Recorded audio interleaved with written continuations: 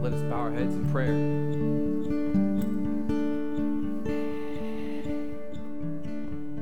Dear loving Heavenly Father, we thank you for the opportunity to come here and worship. We thank you for the opportunity to learn more about you, Father. We thank you for your love. We thank you for your grace. We thank you for the tongues that we have so that we can sing praise to you, Father. Now, Father, as we begin to study your word, reveal yourself through your scriptures. Please rid me of self, Father, and speak through me. Allow these words to be a comfort to our souls and for us to grow stronger and closer in our walk with Christ. Amen. Thank you so much, worship team. Y'all are amazing. Amazing. Happy Sabbath, church family. Happy Sabbath, church family. You don't have to say it twice. Happy Sabbath, church family. Happy Sabbath. Amen, amen. I'm going to start off by reading to you Job 38, 1 through 7. If you would like, please find it in your Bibles. I will read it in your hearing, but if you would like, you can find it. Job 38. Then the Lord answered Job from the whirlwind, "Who is this that questions my wisdom with such ignorant words? Brace yourself like a man, because I have some questions for you, and you must answer them. Where were you when I laid foundations of the earth? Tell me if you know so much. Who determined its dimensions and stretched out the surveying line? What supports its foundations, and who laid its cornerstone, as the morning stars sang together and all the angels shouted for joy?" Wow, the power of God in those statements. That is God speaking directly to Job. And to get there, we're going to look at this story of Job, this story of selfless righteousness in suffering.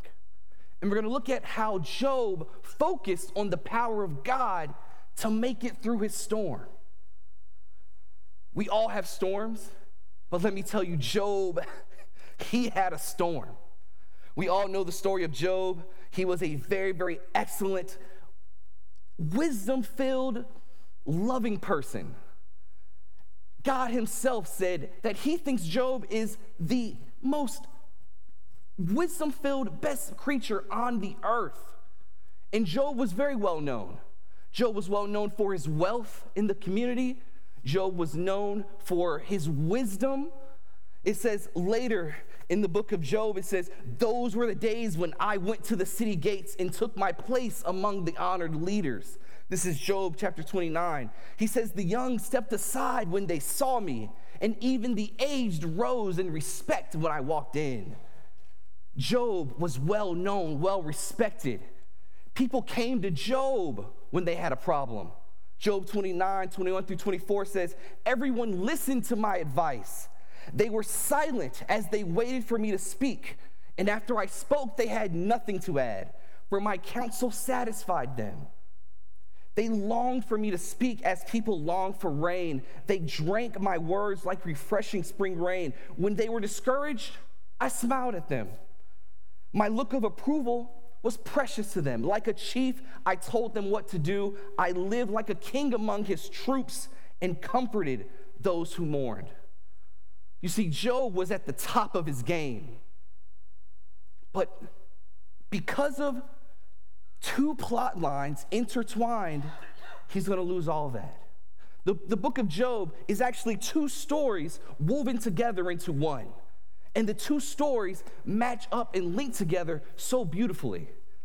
The literary device used is dramatic irony. Anyone knows Shakespeare? We know Romeo and Juliet. At the end, when we see Juliet take the drug, and she goes to sleep, and then Romeo comes in thinking that she has died, he takes the drug and kills himself. And we, the people, actually know the story. We actually knew that Juliet wasn't dead. That is the dramatic irony. When the audience has more information than the characters do. And that is what happens in the book of Job. As I said, there are two stories. There is Job, the well-known man, the respected man in the world.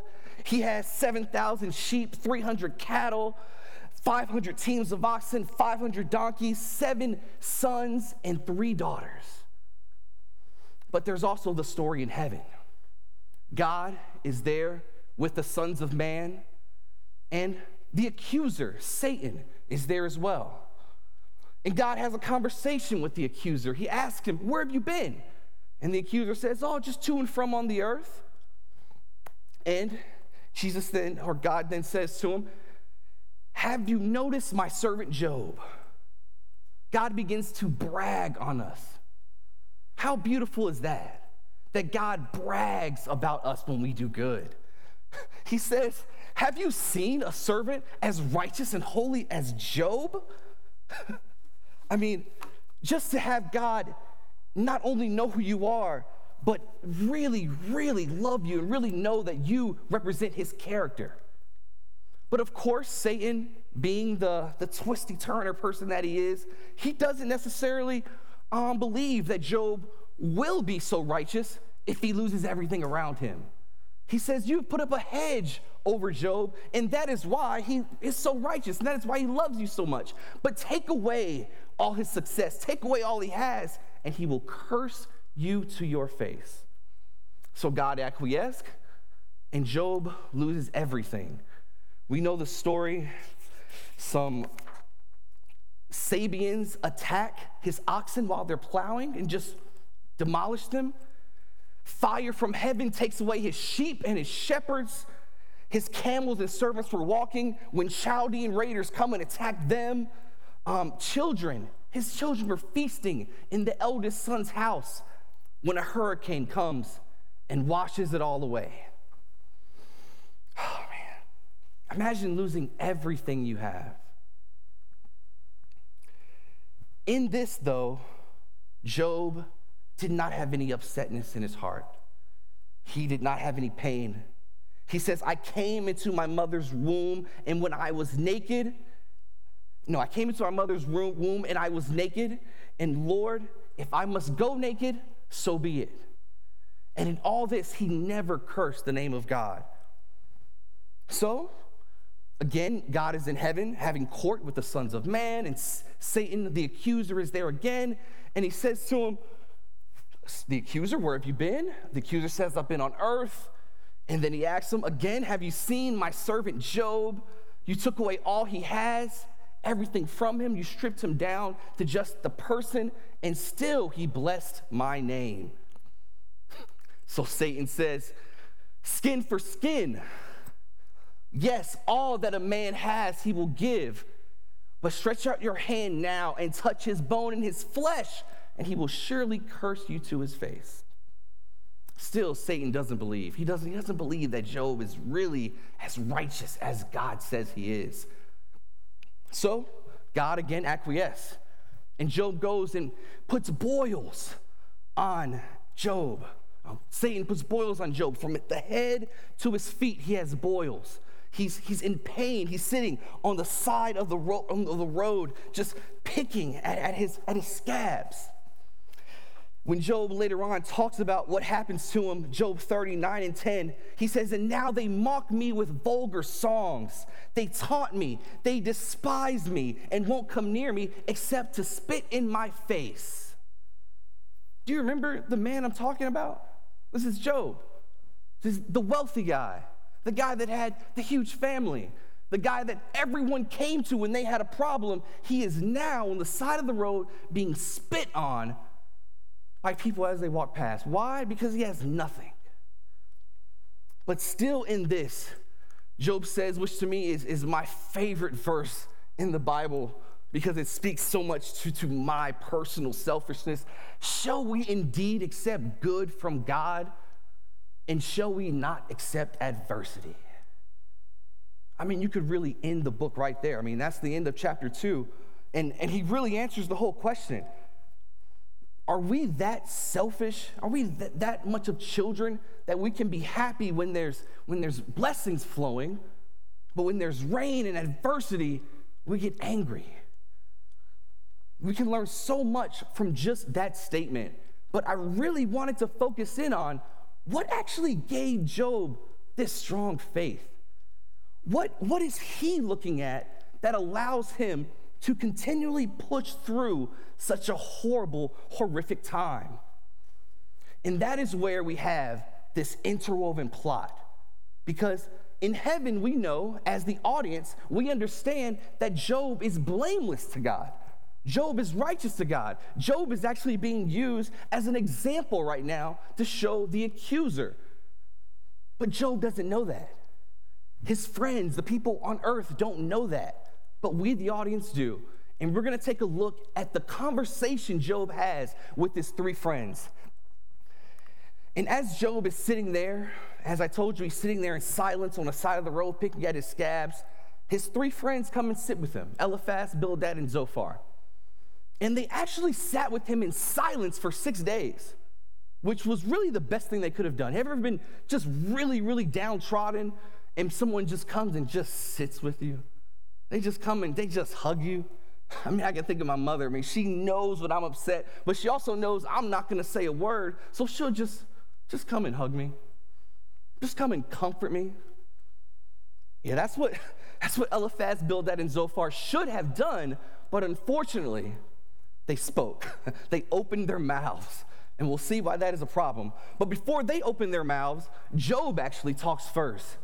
And we get to see the real life humanity in Job. How Job teeters between depression and sadness, but then also teeters between real life challenging God, trying to find out, what have I done wrong? What is it that is making all this happen to me? So in hearing all of this depression talk, all of this sadness from Job, the first person that talks is Eliphaz. And the book of Job is considered wisdom literature because it's an older book. They say it's from the time of the patriarchs, before Abraham and Isaac. And they believe that, the scholars, because there is no mention of Abraham and Isaac throughout the entire book. And most other books mention that covenant. So they believe this was before that time period. And in books of wisdom, the older person talks first, because obviously they've lived on the earth longer, they have wisdom, and Eliphaz embodies that elderly wisdom. He is gentle and sensitive with Job. He says, Job, don't be depressed. We all have sinned. We all have fallen short of the glory of God. Just repent and you'll be restored. He says suffering is good for humanity. How many of us have heard that before? Suffering is good for you. This discipline will teach you to be better on the other side. All you have to do is just repent. Now, from the surface level, listening to what he's saying, it's not wrong. He's not saying untruths. These are things that are directly from the Bible. But we know, as the audience, we know the dramatic irony that is going on, and we know that his application of the Bible and pushing it upon Job to say that he is a sinner is where he is wrong. And he is focusing on that almighty power of God. For example, in his third speech, Job 22:6, he says, "You must have lent money to your friend and demanded clothing as security. Yes, you must have stripped him to the bone. You must have refused water for the thirsty and food for the hungry. If you return to the Almighty, you will surely be restored, so please clean up your life." He pleads with them, keeps telling him, you must have done something wrong, and that's okay. Don't feel bad about it. Just repent, and you will be good, and all is well. But Job is righteous, and Job has wisdom, and Job knows that he has not sinned. And Job, as he has these conversations with Eliphaz, Bildad, and Zophar, he continually gets stronger and stronger in his advocation for himself, even going so far as to challenge God to say, God, if I did something wrong, come here and tell me now. Let me know. Let me be blameless. But unfortunately, he doesn't get that yet. His friends keep talking to him. And Job throws out questions, like in Job 3:23, he says, why is life given to those with no future? Those God has surrounded with difficulties. Just keeps throwing out random questions, keeps pleading for God to come down, keeps telling his friends, I have not sinned. And if I did, I would repent. You know me. I mean, but they don't believe him. And then comes Bildad.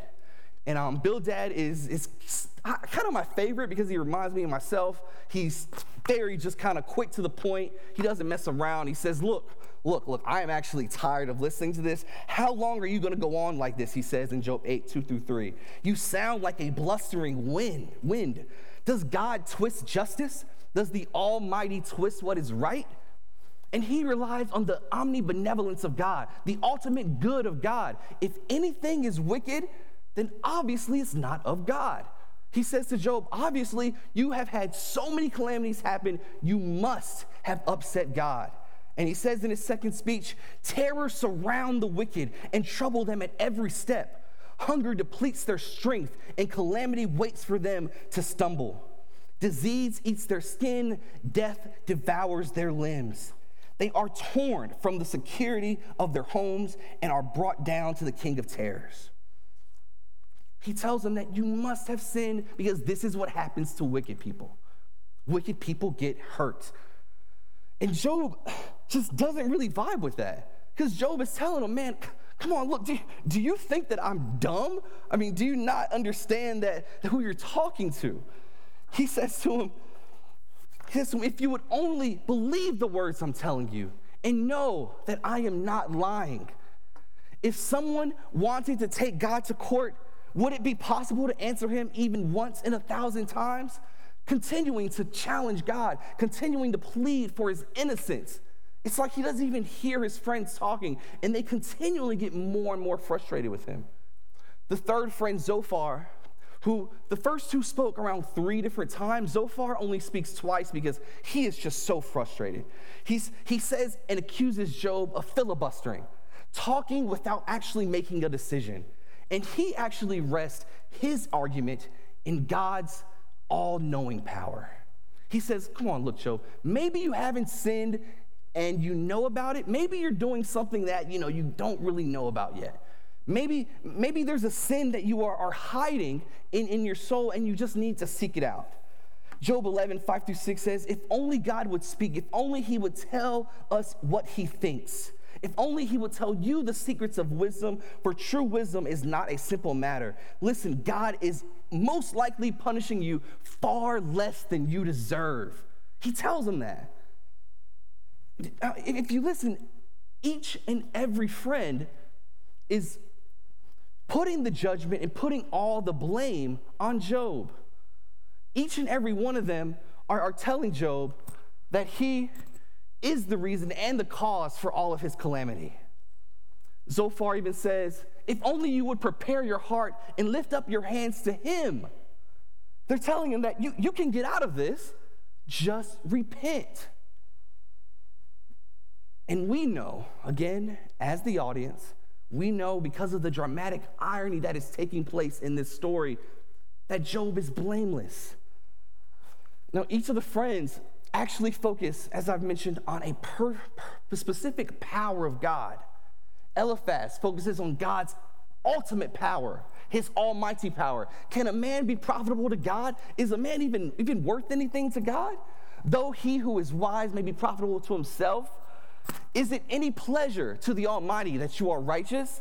Or is it to gain to him that you make your ways blameless? Is it even worth anything that you're righteous? Why, Job, do you continually question God? You've sinned, get over it.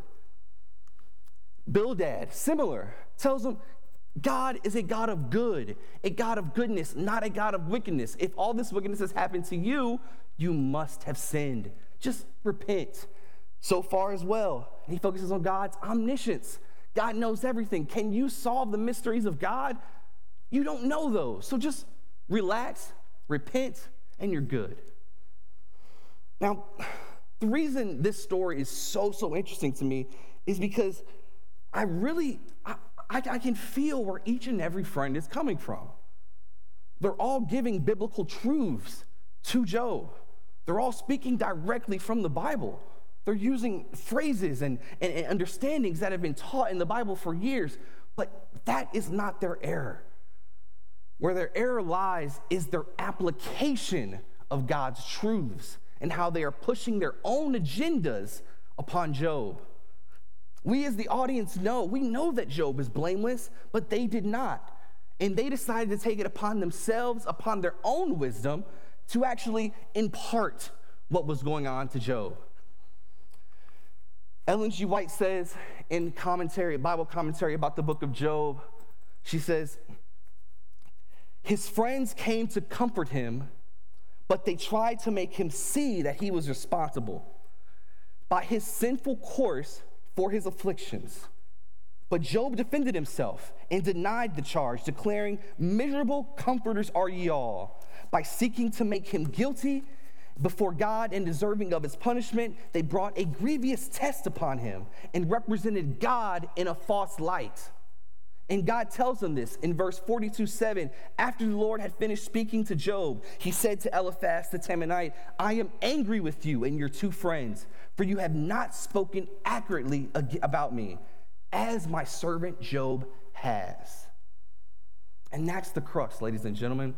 The friends came there to give their wisdom, to tell Job what they thought the cause of his suffering was, but they were wrong. And God calls them out for it and actually says, Job is right. Job is the one telling the truth. He is blameless before me. Then before Job actually has that, which is one of my favorite conversations he has with God, there is a chapter, Job 28, to where he talks about wisdom so beautifully. He describes wisdom as a spouse that we must long for. Job 28:23 says, God alone understands the way to wisdom. He knows where it can be found. For he looks throughout the whole earth and sees everything under the heavens. He decided how hard the wind should blow and how much rain should fall. And this is before he even had his conversation with God. Throughout his depression, throughout his challenging of God, he always found the time to still bless God's name. And that's comforting to me, because there are times when I get sad. There are times when I am confused, and it kind of feels like I'm sinning. But as we see in the Bible, it's okay, as long as we continually bless the name of God and have faith, as Job did. And Job, he wanted that courtroom battle with God. He wanted that conversation. He wanted God to challenge him. He brought up all these questions to God. Everything that he wanted to be answered, it was now time for him to get that answer. And God speaks to him, and that's what I read earlier. Then the Lord answered Job from the whirlwind, who is this that questions my wisdom? Job 38:31 says, can you direct the movement of the stars? Do you know what it is like to let the winds and the oceans come out of their place? Do you know where the oceans lie? Do you know where the oceans end?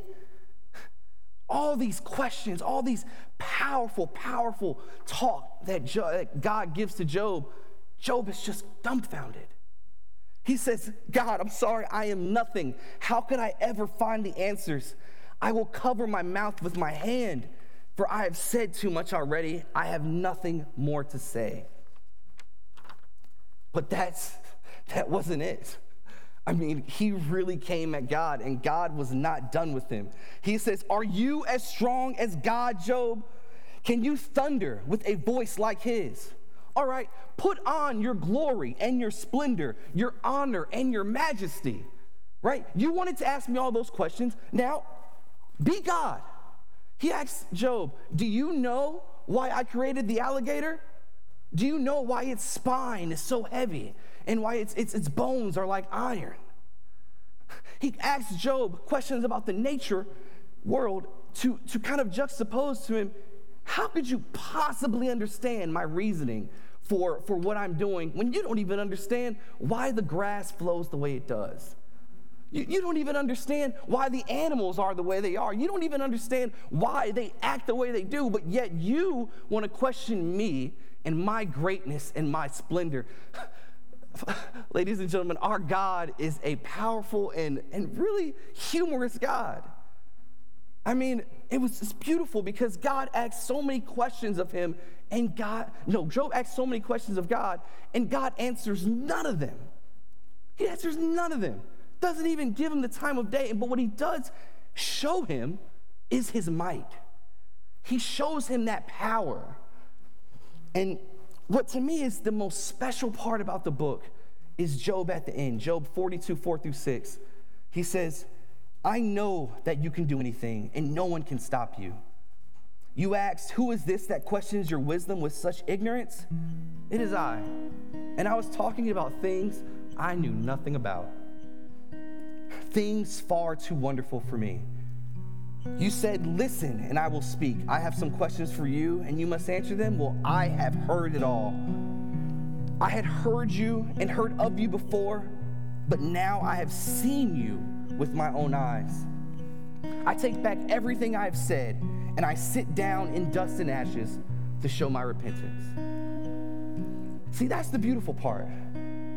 Job, a wise, righteous man, I would assume he's very headstrong. He was wealthy, so he had to have some confidence in him. He had to have some couth about him. When he asked questions of God and God gave him no answers, he was satisfied. He was cool with it. It actually made him trust in God even more. And that's the part that is interesting to me. Satisfied by that power and that glory of God, that was all Job needed. You would think reading through this whole book that Job is upset because he lost his family. You would think he is upset because of all the money that he's lost, all the respect from the people that he had, it was all gone. You would think that's the hard part for Job. But what's interesting, being hidden and being lost from the ways of God was what bothered him the most.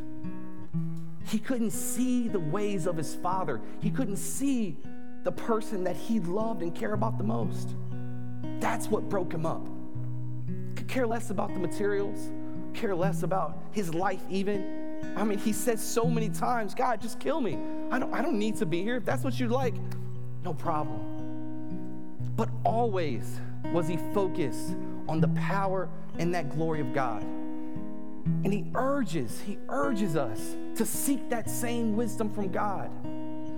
I really urge you to read Job chapter 28 as he talks about wisdom. Even Job chapter 31, because he actually walks through the Beatitudes. Blessed are those that are poor in spirit. Blessed are the peacemakers. He walks through each and every one of those and says, Father, have I not been a peacemaker? Have I been unjustified in some of my doings? He walks through each and every one of those, asking God if he has broken one of the Beatitudes. And that's the Sermon on the Mount, which is far, far off in the future. But yet he had the wisdom and understanding to know what specific cues were important to God. So church family, may we remember in our daily lives to be more like Job. May we remember to focus on being blameless in the sight of God. Oh, how I want to be bragged on by God. Amen? How awesome would it be for God to say, have you seen my servant Julian? Right? May we remember that if we focus on God's power and on his wisdom, like Job, we can make it through the storms. We can make it through anything that happens to us because we have full confidence and full faith that it is God's plan. Let us pray. Dear Heavenly Father, we thank you so much for that power. We thank you so much for the plan that you have laid upon us, Father. We thank you for the opportunity to learn more. We thank you for the salvation that you've given through your Son, Jesus Christ. And Father, we thank you again for the opportunity to worship. As we leave here today, may we focus on the story of Job, Father. May we focus on his urge to understand the powers and wisdom of God. And may we also seek that wisdom so that we can be ready when you return. Amen.